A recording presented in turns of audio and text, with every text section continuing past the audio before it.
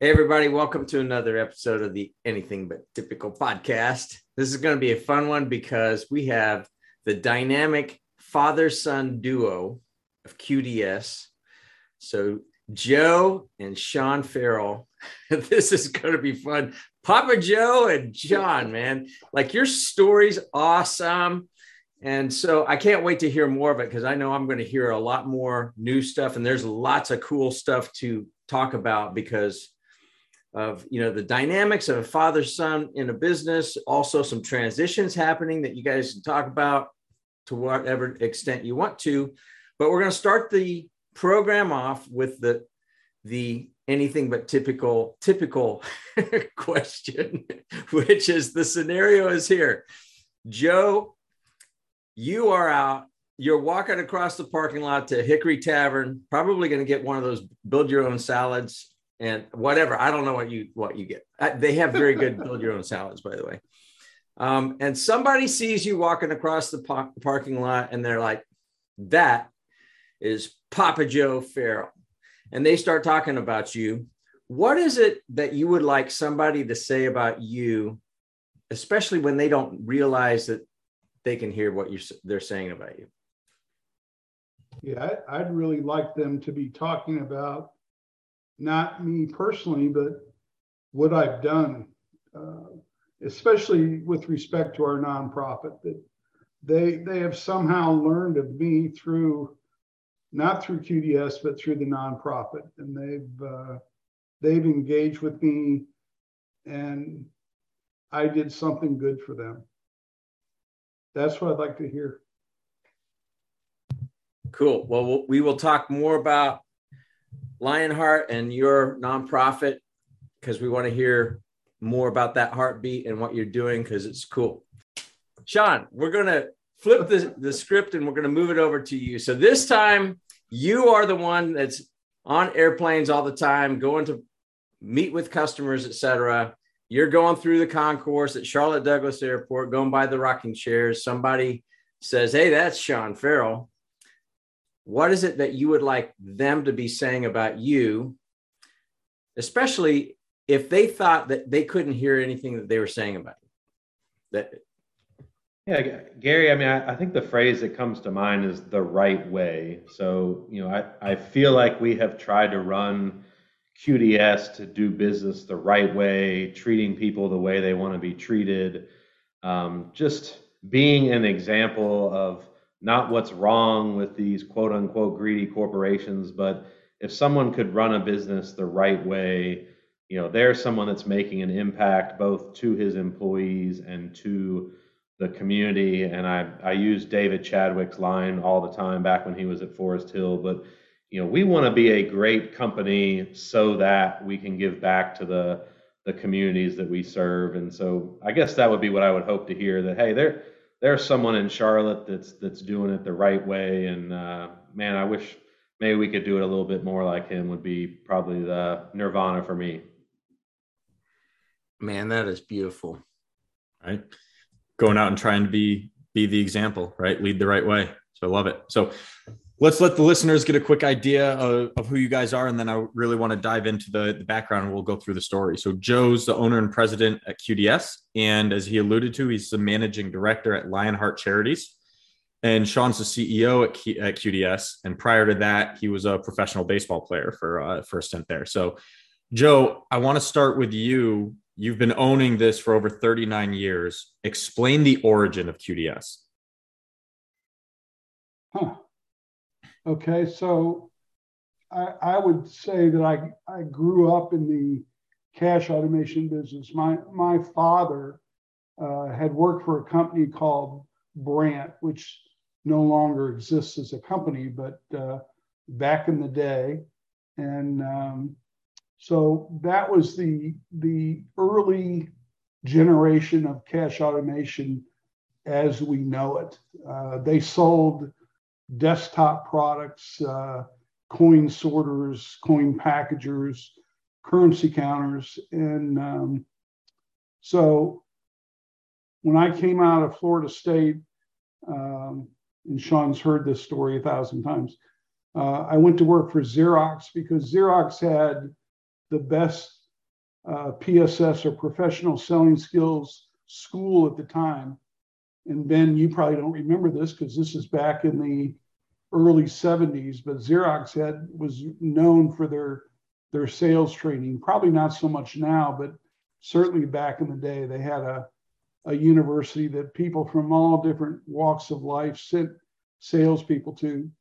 Well, the company that my dad worked for, Brandt, didn't hire inexperienced salespeople. So after a year with Xerox, I went and interviewed. Normally, they didn't hire people that didn't have a minimum of 5 years experience, but the company at that time was in transition. I was the youngest person ever hired to go to work for Brandt, and I was probably the youngest person to ever leave too when I left later. But in any event, that's where I cut my teeth, and I was there until 1977, so about a 6-year stint. And in 77, I started my own company in Oklahoma, in Tulsa. That was the opportunity that was presented to me. I became a district manager. Again, I was the youngest district manager that they'd ever appointed. That's why Sean was born in Tulsa. He doesn't remember anything about Tulsa or the ranch that we lived on or any of that, but we moved to Charlotte in 1983 and started QDS in 1983, and that was 39 years ago. So I got a real quick question, being a Kansas native. So I'm very familiar with the red clay of Oklahoma. What is it that brought you to Charlotte from Tulsa, Oklahoma? Really, it was about an opportunity that I presented to a number of other Brandt district managers that were of my generation at the time. The irony is that we met in Charlotte at a restaurant in the South Park area that doesn't exist anymore. But in any event, I pitched the idea of quality data systems. And the reason for that was that my last 2 years with Brandt, I was on a team that went out and evaluated other companies. And what I found was that there was an awful lot of companies that had manufacturing capability or had product, but didn't have sales forces or marketing capability. And over the course of 2 years, we presented 10 different, what I thought were solid opportunities for Brandt as a company to OEM. Now, Brandt was a Wisconsin-based company, so they were all of German heritage. And the opportunities that we presented, half of those 10 were Japanese. Well, you can imagine what a German family would say to taking on a Japanese product. And I think the one that finally sent me over the edge was we presented Sharp teller machines to the company, which was something that we could have private labeled. They said no, they wanted to go with Marchant. So a year later, as Sharp was selling machines all over the country, in fact, they ended up selling over 700,000 Sharp teller machines in the US to the banking environment. Brandt sold a total of 50 Marchant teller machines. Wow. Yeah. So great decision on their part. But that kind of pushed me over the edge. And I decided that what I could do is form a company and go out and sign up manufacturers. And rather than represent just one company, I could represent, like the independent insurance agent, I could represent a number of different product areas and product arenas. And so that was the genesis of QDS. And to have a name that was generic enough that whatever direction we went from a product standpoint, it would fit under that banner. Of the 4 people that were at that meeting, 3 of them ended up working with QDS.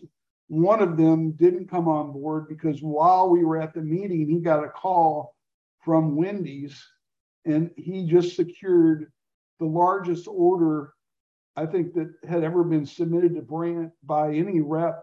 It was a $5 million order that he made over $1 million on. And he said, fellas, I'm not leaving, which we all understood. So anyway, 3 of those 4 came on board. One of them was here in Charlotte, had worked for me in Florida, and we parted ways within the first year. The other individual was a longtime friend and partner of mine, and we stayed together for about 10 years, and then eventually, in fact, a couple of years ago, Gary, we bought that company back out. The office was in Richmond, Virginia, and they operated under the same name as us. That was my mistake.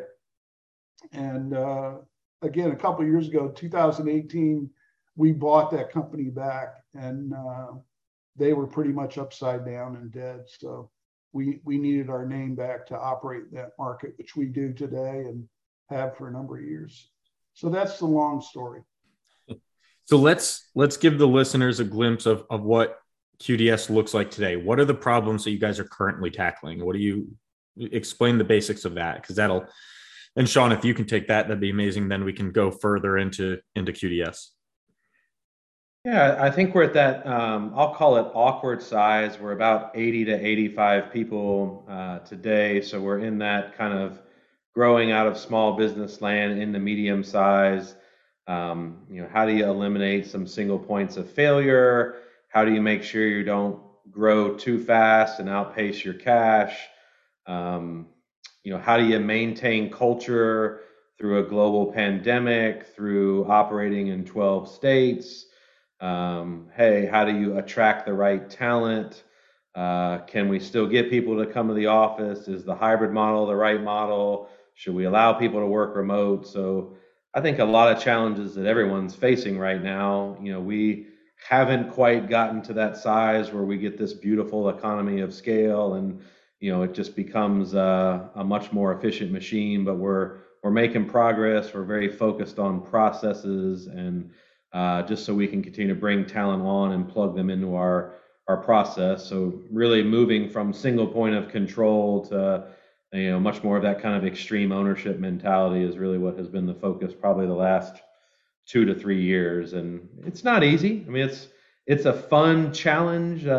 Some days are better than others, but we've certainly made a lot of progress over the last few years. Yeah, so you're in that no man's land, right? Which is a great spot to be in because you've grown out of, or at least are growing out of, the small company. But that transition to that next level of the mid-sized, larger type company, there's a big difference as far as how you do the things like culture and stuff like that. So what's the communication look like inside to these 80 to 85 employees as you're trying to get all the systems and operations in place, while making sure that these people are still bought into the vision of the company and the culture and things like that? Yeah, we use a lot of video communication. Our company is spread out across 12 states. So I realize our people can feel like they're on islands at some times. So I think it's reassuring for them to hear what's going on in other spots of the company, what progress we have made, what we're trying to get accomplished. We may, in transparency, say we haven't quite got there yet, but here's where that process is. Here's what we're trying to improve it and why. So you end up answering a lot of just questions around what is going on, where have we made progress. Yes, we hear you on that particular challenge. That may not have the highest priority right now, but we'll add that to the list. So I think that's both a challenge and really a frustration. Is how you kind of have to prioritize what are key issues. You can only solve so many things in a year, and I think that's certainly something I've learned in the last few years. Is you can't fix it all at once, so you really got to hone and focus your resources on a couple big things, and hopefully that will waterfall down the way and having a big impact across the organization. Yeah, and I'd like to add to that is that, Ben, I don't believe that culture is limited to the scope or size of a company. And I think that Boeing is a great example of that. Not the current day Boeing, I will say, but the Boeing of the past, regardless of how big they have gotten, their culture was significant in terms of the way they treated their people, and it was effectively communicated from person to person all the way down the line about how they operated and what was important to the company. And I think that's probably the key for any size company, is effectively communicating what the message is to all your employees, so they know what really is the core value of the company, what direction are you going. I think in today's day and age, certainly coming off COVID, not that we've totally escaped that, is that people out there have fear. They fear for their job. Sean talked today in an email to people about the fact that tech companies are laying off an enormous number of people.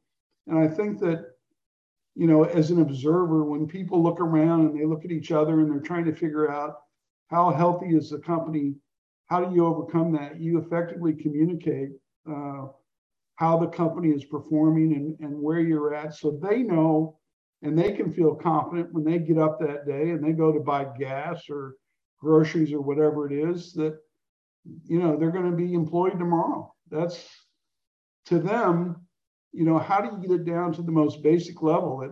It's what's important to your employees. Man, you bring up a great point, Joe. I think the number one issue in every organization, and not just companies, but anytime you have two people occupying a pretty tight space, like in a marriage or a family, communication is the number one issue that I see, the number one issue.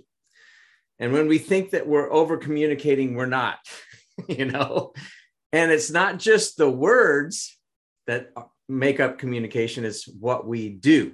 And as leaders, you guys talked about, what you want to be known for, et cetera, but what you do is really what people know you for, right? It's the actions and all that. But I think you're right, being intentional about driving home that communication, and especially in times of turmoil, lack of communication, people will fill the void with incorrect, fearful answers many times. Yeah, it becomes training your staff. So that's been another challenge as we scale, is we want to make sure the message that maybe we did in the recruiting process is being executed down the line by managers. So making sure you're equipping your people with, are you checking in on your employees? Do you know them well enough? How are you communicating our culture and core values more consistently? So those are things that can get often overlooked of, hey, we think up here in the executive team, we've got this dialed in, and then to come to find out the frontline employee is not getting that. And as we grow and have less and less potential interaction with some of those frontline people at scale, like having great managers and making sure you're communicating to them and that they're executing that vision down to the front line is vital. Yeah, and for example, during COVID, we didn't miss a day. And it's difficult doing a Zoom call and seeing Sean sitting in my old office now that I'm working from home. But while COVID was going on and when it started up, we were in the office every day, and we would do a video often, Sean, maybe every 2 weeks for our employees to let them know what was going on, what we were hearing. And because we're a financial services company, the financial institutions that were open, and they were all open to some degree, we were still providing service, and we needed to provide service. Now, granted, the number of PMs that we were doing and having access to certain branches was dialed back quite a bit, but when somebody had a service issue, our people need to respond. So it was a challenging time for financial institutions and for us. And I won't steal Sean's thunder. He can talk about the benefit that we're getting as a result of COVID with respect to the products that we offer. So, So Sean, before we go into some of those specifics of what Joe just teed you up for, I want to take you back pre-joining QDS, right? So you were drafted by the Oakland Athletics, and obviously, in order to do that, have an immense focus on playing baseball, right, in the sport for it.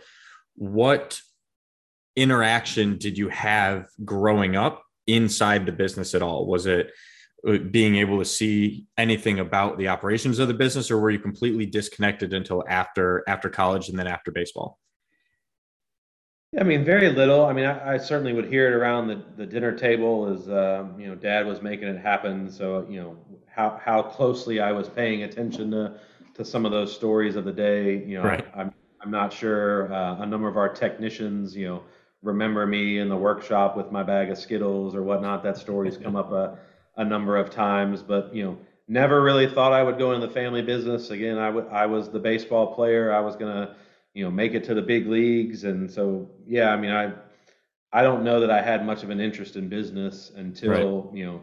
Injury happens, decided to get into the business while I was rehabbing and, kind of funneled that competitive drive and found sales and found that to be a very similar mindset and neurological win, right? So getting those sales was very similar to hitting home runs and things like that. So as my shoulder never really recovered and I really kind of fell in love with sales, off we went. But that was definitely not the plan. And plan was be a big leagues. And certainly you see the money in baseball now and go, gosh darn it, I could be making 20, 30 million a year as an average player in the league. Good Lord. I don't know what these guys are paying now. It's crazy.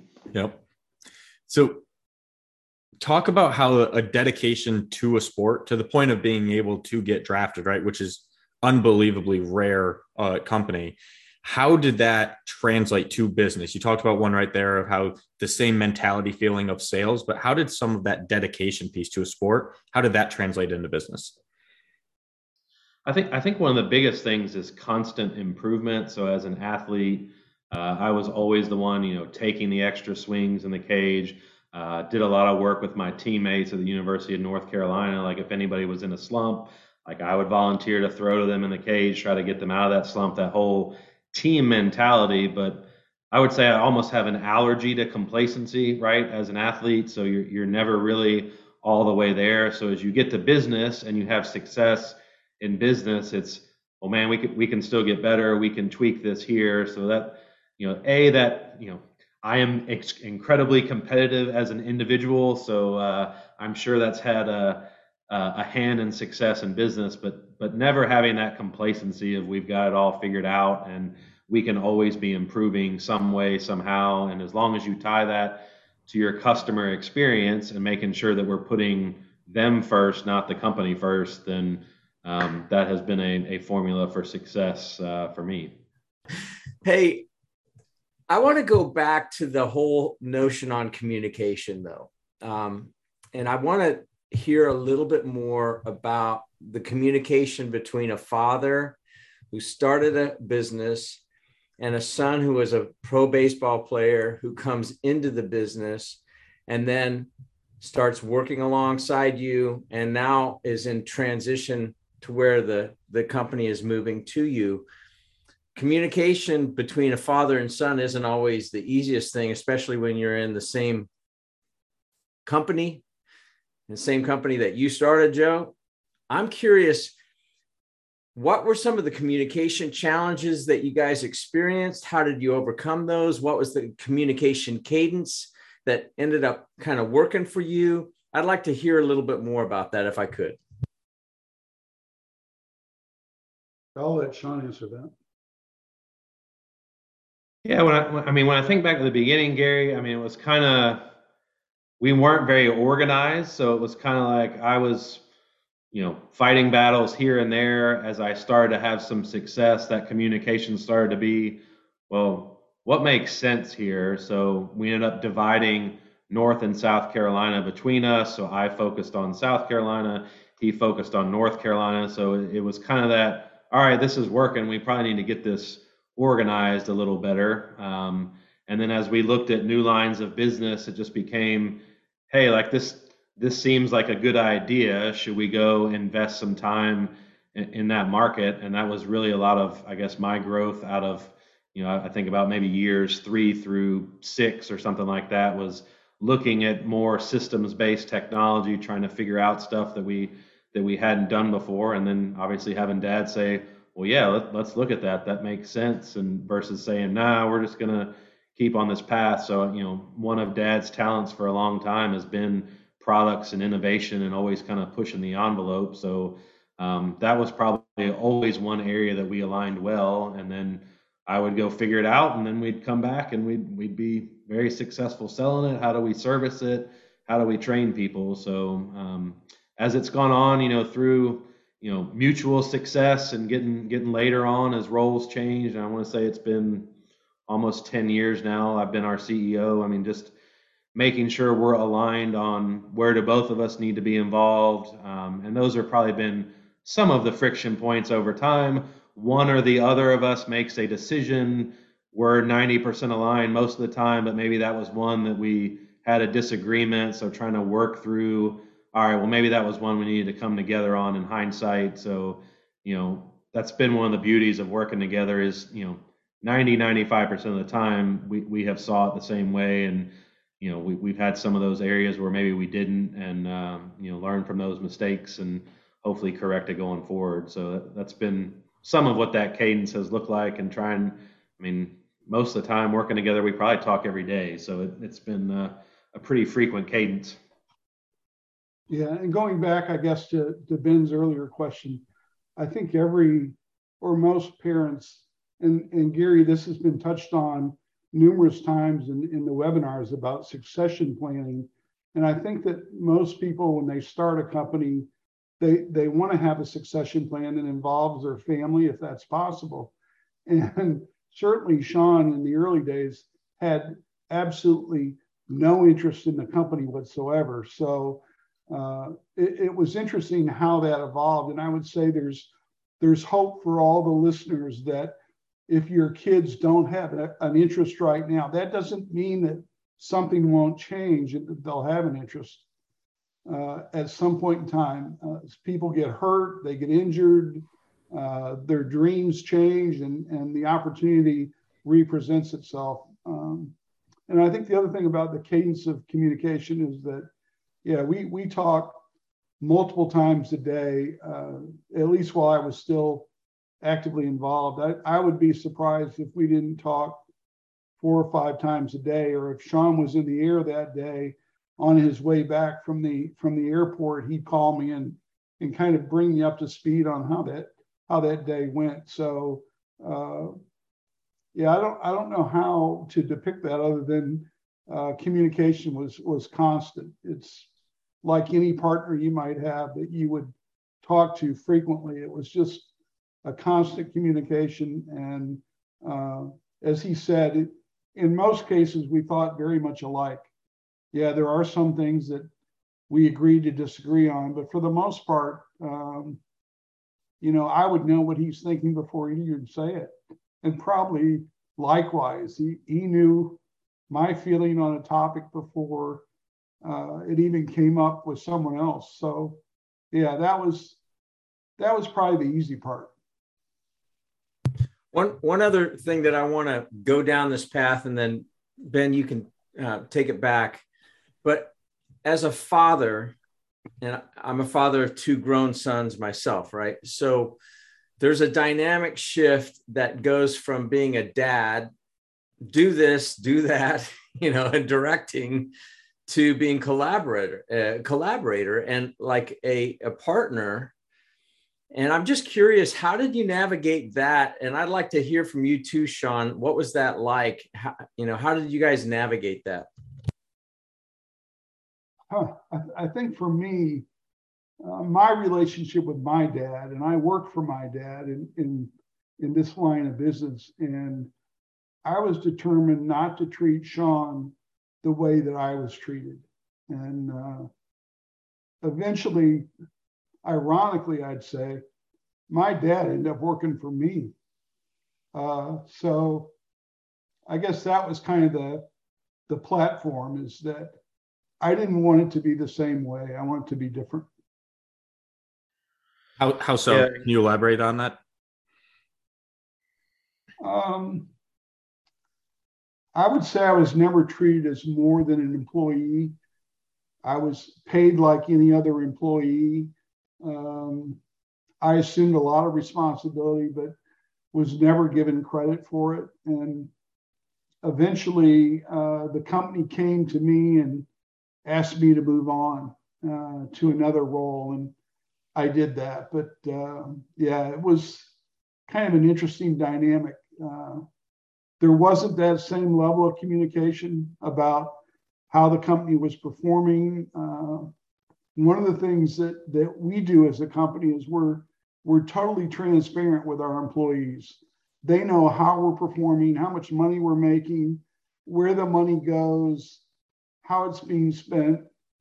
There aren't many companies that I'm aware of that I've engaged with that do that to the level that we do it. So, I guess you can call that old school or whatever you want to call that, but that didn't used to be the norm to share that kind of information. So that's kind of the way I grew up. And does that help? Does that answer the question? Yeah. Appreciate that. Otherwise, I'll keep talking. We don't want to. No, that was really good. If you have more to say, you can always keep going. But no, that was perfect. And then Sean, you were about to butt in also. What was your take on it?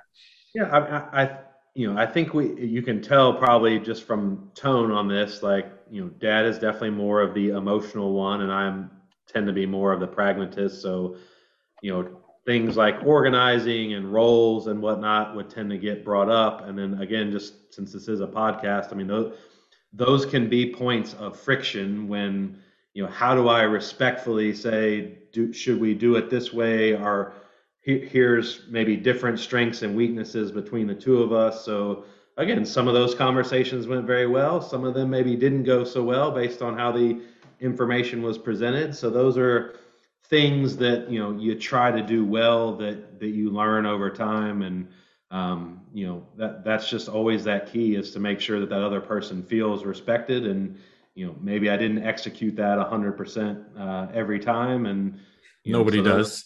Right. So those are good lessons to learn as you try to navigate change. And it's it's the same in this dynamic as well. Just how do you do it the right way? Going back to the original statement of that's what you ultimately hope to be overheard. Did you do it right?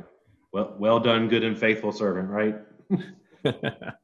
And for the most part, I was always right. I just want to add that. Well, as you should, Papa Joe. Yeah, that's why my office is at home now, is because I was always right. Yep. Yeah, we'll make sure all the listeners know that at the end of the day, Joe was always right. Sean, the last question I wanted to ask about your transition into the businesses. One of the things Gary and I have seen a lot talking to different business leaders on this podcast is there are a few mentalities of backgrounds that it takes time to transition with other people. And we've seen a lot with people coming from military and people coming from serious athletic backgrounds, right? Because quite often it's put your head down, get the work done. The allergy to complacency is a great way to say that. I love that quote that you gave. So as you were coming in and now you're not around professional athletes anymore, you're not around Division I athletes at UNC, all this stuff. Your mentality quite often is going to be different than some of the people you're around. How did you handle that as far as how you communicated with people, how you worked hand in hand with people? What did that transition look like for you from a mentality and interaction standpoint?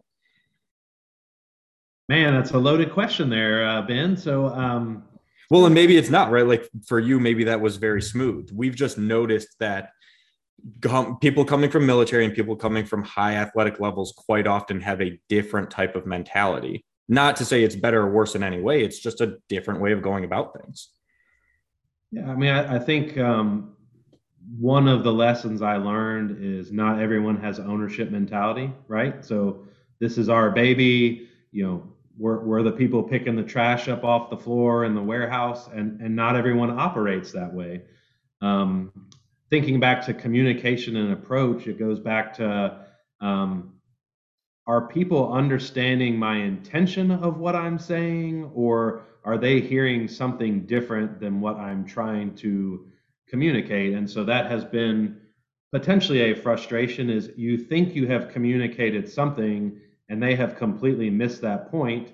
And if they maybe aren't from that athletic background, they're not an extrovert, they may have trouble communicating back to you that they missed it. So a couple weeks goes by and then it's like, so how did you get down that path? Well, that's what you told me to do. No, that is not what I told you to do. So I think that is still a challenge, is, not everyone perceives intention or the words that you're saying with how clear they are in your head, right? Man, that was a great meeting. I think they really understood what I said. And then the other person's like, what the heck did he just say? So that has been a challenge for approach. And I'm a collaborator by nature, so that has been part of challenges. Maybe I overuse other people's opinions versus being more of, this is the way we're going to go. So I think that's been some challenge as well, is I'm so attuned to that I often go the wrong way and like maybe muddy the waters trying to get every perspective possible versus just making a decision with the best information and getting everybody on board that way. So that's some of my challenge, I guess. Yeah. So an observation between you guys is you're both, there are similarities and then there are distinct differences, as with all people. We all have unique thumbprints by design. And I'm just curious, and you're both, I perceive both of you as very intentional learners. And I will say our experience at BGW with you has been, you are very coachable in that we've provided insights. Here's some levers that you ought to be moving. You did the hard work and you did that. You moved the levers. You took hard decisions. You saw good outcomes because of it, but you took action versus, hey, tickle my ears and then we'll move on to the next shiny object. So kudos to both of you.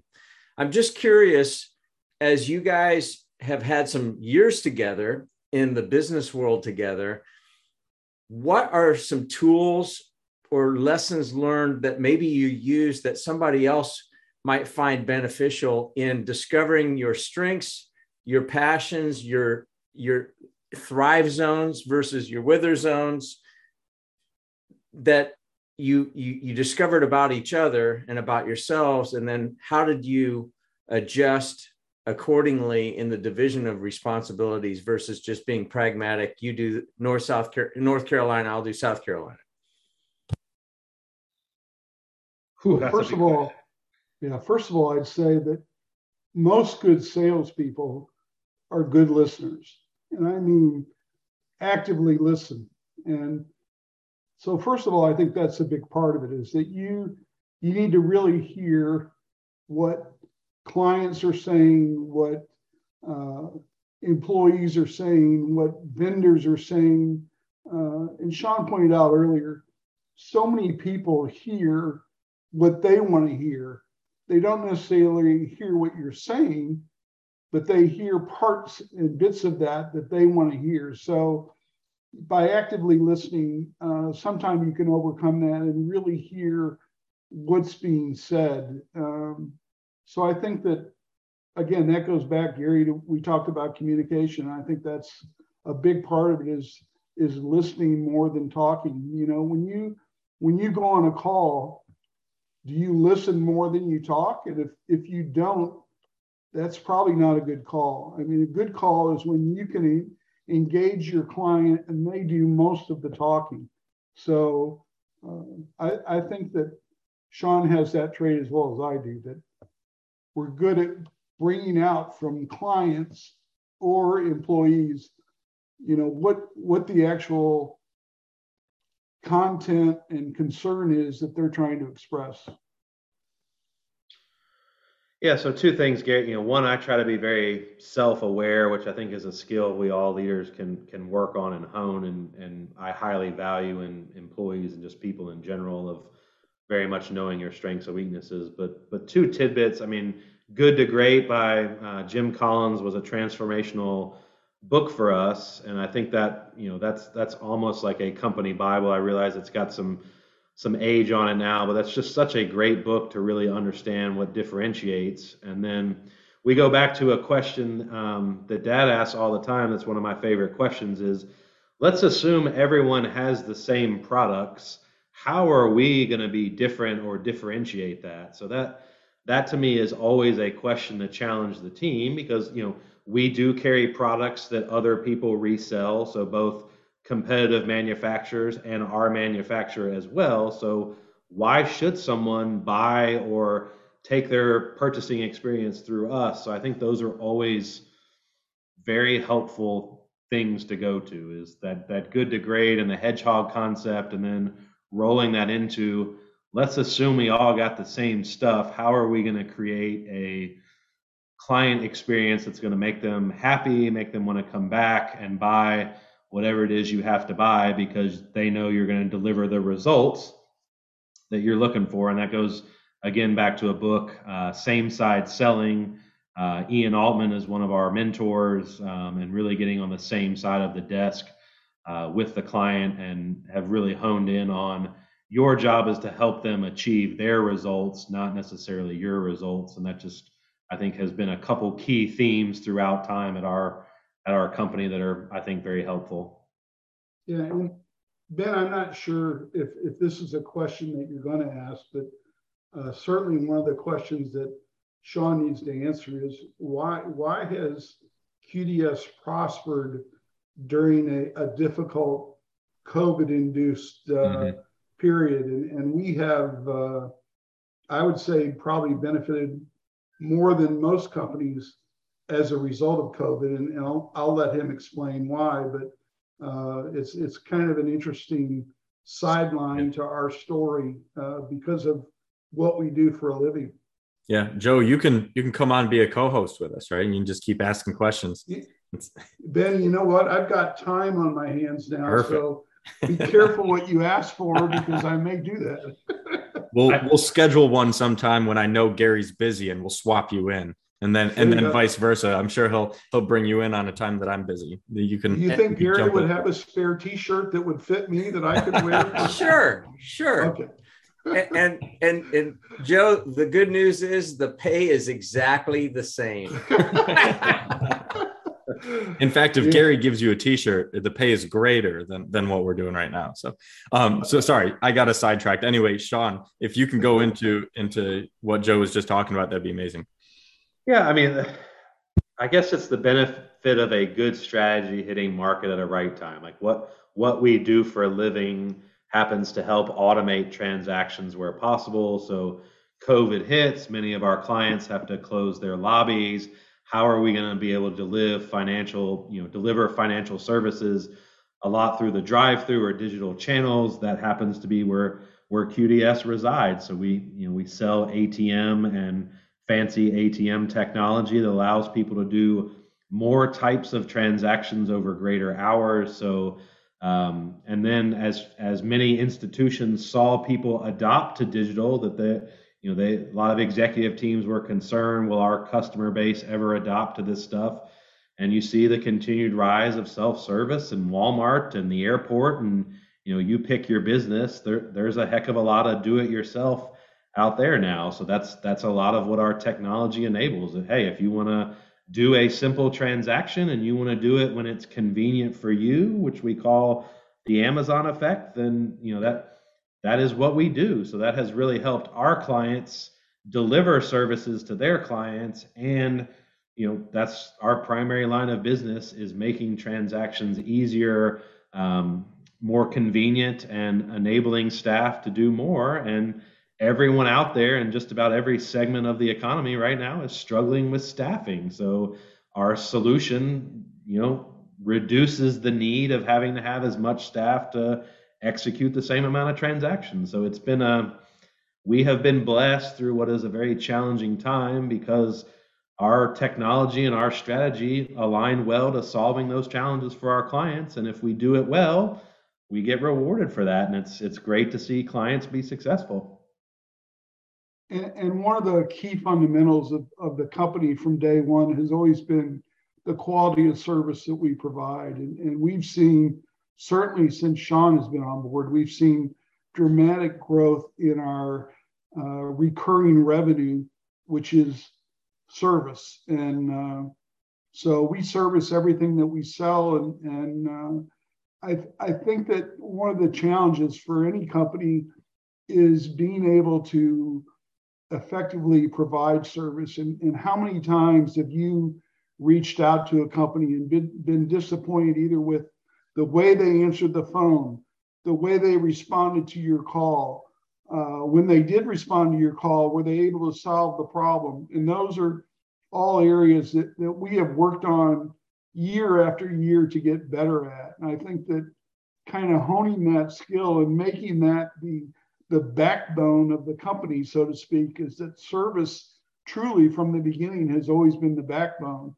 And sales comes as a result of that. And as word spreads from client to client about how they were treated, obviously you get more business as a result of that. And I think that that's all kind of evolved over the years, is that word has spread fairly consistently throughout our footprint.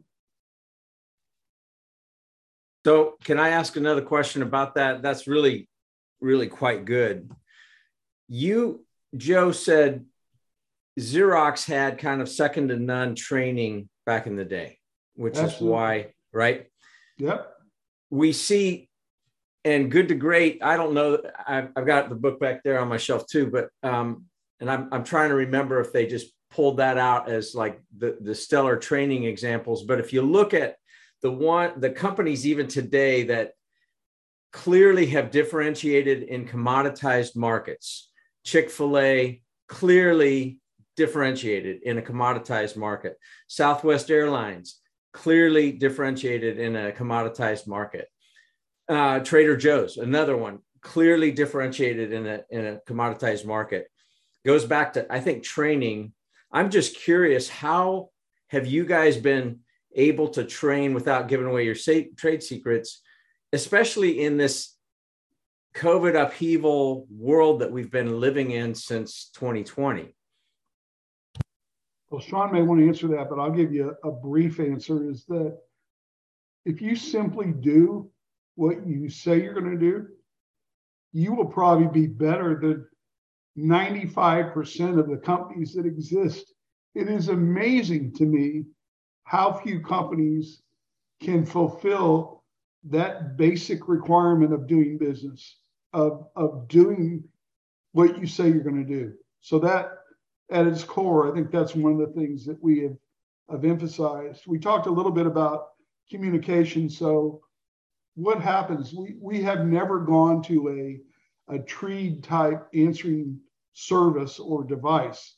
So when someone calls in with a service problem, they're going to talk to a human being that's going to empathize with their problem. And then we're going to respond to that, hopefully within 30 minutes. And then we're going to schedule a call within the next hour. So those are fundamental basic service issues that we address and have addressed from day one. And Sean may want to expound on that as well. Yeah, I mean, taking more of the training aspect, I have tried to help narrow our focus some. So as we have scaled up from, 10 technicians to now north of 40, it's hard to train 40 people on 200 things. So can we train them, can we focus on 50 and making sure that we're really good at that? So we've, just moved the organization into having a dedicated trainer. That's most of like what the service technicians do. We have a bit of a gap on the sales side, so I do most of our sales training. So we don't really have that skill set yet where someone's doing a good job of onboarding them through a lot of the technology tools and approaches that we use. We do it okay, but I think that's one of going back to issues at scale is, do you have good processes to train off of, which we've gotten better.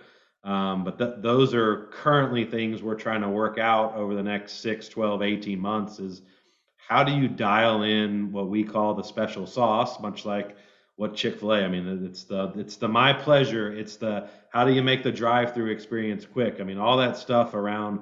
Man, if the COVID shot clinics could just hire Chick-fil-A to run the drive-through, like everyone would be vaccinated by now. So I think taking that in principle and having been successful with a smaller group and then realizing that breaks a little bit at speed and scale is, okay, we really need to document that better because we thought we had it dialed in and we don't. So how do we build better processes, operating manuals, et cetera? And we're actively going through that process now. And it's a challenge. And one of the examples of that is that it took us 39 years to finally have a full-time trainer. We had kind of cobbled that together with the best of the best in the past and brought in various people to do training. But we realized with the importance of training that that's a full-time job, that somebody has to be dedicated to that every day of the week. And if they're not training another individual, they need to be writing the steps of training and documenting. And one of the things that Sean is much better at than I am, certainly, is about encouraging people to develop a process. And I think we learned a number of years ago, we had a company that expressed an interest in buying us. And this may be 10 years ago now. So we flew out to Arizona. And as we went through the process, one of the things we learned is that you have to clearly document all of the processes that you have in place so that if somebody unplugs for whatever reason, and Gary, you talked about this on the webinar the other day, the proverbial you get hit by a bus. And no, I haven't been hit by a bus, but I am unplugging. So, how do you address that? And I think what Sean has kind of encouraged people to do is to really document what we do in all phases of the company, whether it's the admin that answers the phone or the person that's doing the billing or, any position in the company. If it's properly documented, somebody else can walk in, open that manual, at least get an overview of what they're supposed to be doing. And then you have the foundation going forward of having an employee ready to move on. And again, this is something that I don't know that all companies do this well. Gary, you would know more than I. You talk to more companies, but I don't think all companies do this part very well. And if you're preparing to sell, not that we are, because that wasn't the plan. It's really just about getting your ducks in a row and making sure that anybody can do anything. That is a true statement. Very few companies have those processes documented. And if anybody's thinking about not only making your life easier, but if at some point you do want to sell, you will get higher margins and you'll get a higher price by having that stuff documented and fewer roads leading to the top person in the company. So as we get towards the end, Joe, I want us to make sure that we talk about Lionheart. So talk a little bit about where you are and what you're doing, and then we can dive into some of what you're doing with Lionheart. So Lionheart as a thought started at least 10 years ago, but not as a 501(c)(3), and certainly with the help of BGW, if I can put a plug in for them, we learned a number of years ago that it's not enough to just give money to people in need. If you're not stood up as a 501(c)(3), you can't do that legally and have a tax donation. Not that that was ever the driving force, but one of the things we realized is that we wanted to help people, and I like to refer to 6 degrees of separation. We discovered that you don't have to look very far to find people in need. First you go to your employees, then you go to people that your employees know, you go to their families, you go to friends of the family, you go to your church group, you go to other groups that you're involved in. Just in that relatively small circle, it is very easy every day to find people in need. So our goal as a charity is to work with the local community find things in need. And I can give you a couple examples. One of the things that one of the groups that we work with, or charities we work with, is Feeding Charlotte. So their concept was to take the leftover food from meetings and events and recycle that to the food deserts of Charlotte. And they have done that effectively to the tune of 100,000 pounds of food a year. They effectively recycle. First responders is another group that we support, and we do that a number of different ways. There's a local group called First Responders First, Lonnie Close, that we support, but we also reach out to police stations, fire stations, hospitals, and either donate food and or whatever they might need on a regular basis. But that was our focus in the last month, is that our reps went out and volunteered with local first responders. So Lionheart Charities is really designed to help anybody and everybody in need that is local to the communities that we serve. My goal now as managing director is to raise more funds so that we can do more good. We have literally no overhead. I'm not being paid by Lionheart Charities, and there's no other staff. So 100% of the money that is donated to Lionheart goes directly back to the charities that we're supporting, or the people that we're trying to help. So those are a couple things that we do. Pink Pint Night by Atrium Health is for mammograms for women that can't afford them, and we'll contribute a significant sum for 30 mammograms that are free for people this year. That's something that we've done for a number of years. So again, I don't have to look very far. We are now part of, I don't know if you've heard of it, Share Charlotte. There's 585 nonprofits that are listed on their site. So if I'm ever looking to find somebody in need, I don't have to look very far in Charlotte or surrounding communities to find somebody.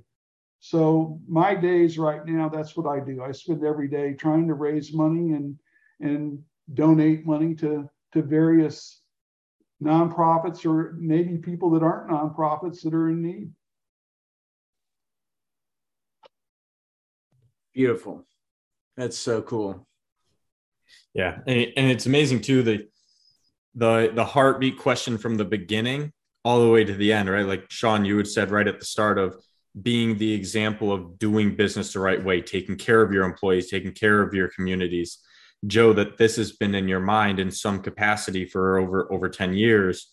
And now you're having a vehicle to make that impact in another way, right? You're doing it through how you're taking care of your employees and how you're treating your communities. And now here's another way to do it through a 501c3 that you're transitioning to, and now adding to the element that you guys have built. Yeah, and the majority of our money that funds Lionheart Charities comes from QDS. So Sean came up with what he calls the BHAG 5 years ago, big, hairy, audacious goal of giving back $500,000 over 5 years.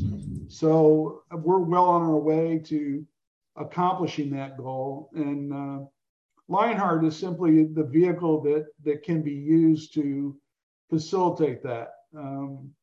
You know, it's not really a dramatic change for the company. It's just a more or less formalizing what we do, and we needed somebody to have time to dedicate to it, to do it on a daily basis, and that's what I'm doing. That's what my new title is, managing director, whatever that means, right?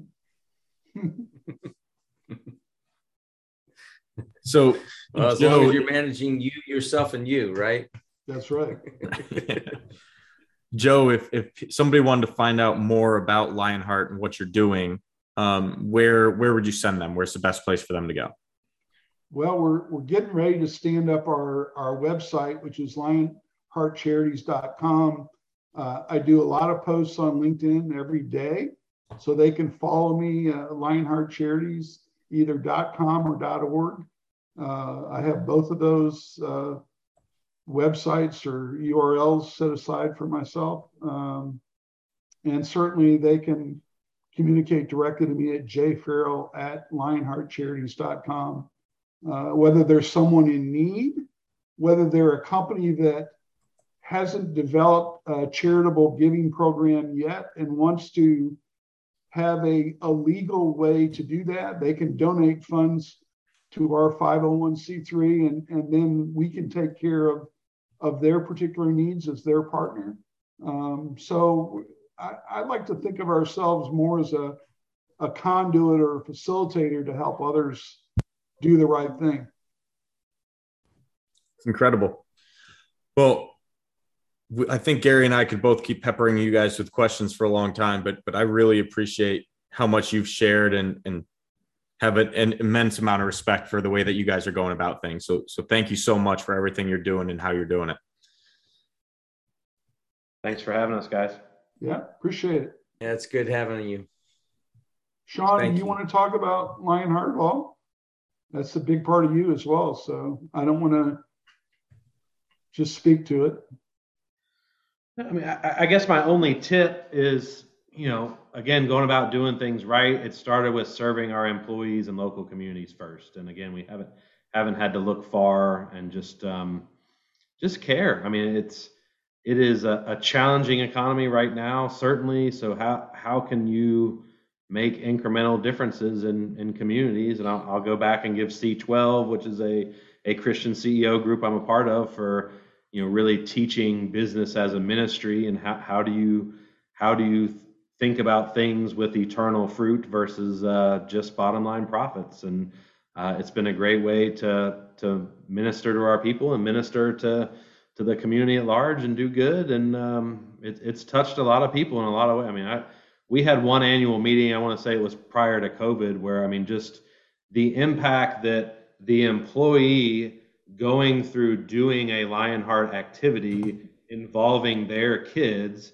and then their kids, that was so impactful to them, they spun off and did their own charity. I mean, so you really have that opportunity as a ripple effect. So a lot of people ask those questions all the time, and I'll throw it out. So if you're a company listening to this and you're looking for just, hey, how would I start a program like that in my company without freaking people out or whatnot, I would be more than happy to give you some base framework on just little things you can do to get started. It doesn't have to be stand up a 501c3 big. It can be something very simple, but just I would encourage any business owners out there. It's just a great way to invest in your people and invest in the community. And I would encourage them to call me, and I'll take care of that for them. Right on. Joe Farrell. Find him on LinkedIn. That's right. You shouldn't have to look hard. Perfect. Thanks, guys. Thank you for engaging us today. Yeah, absolutely. It's been fun.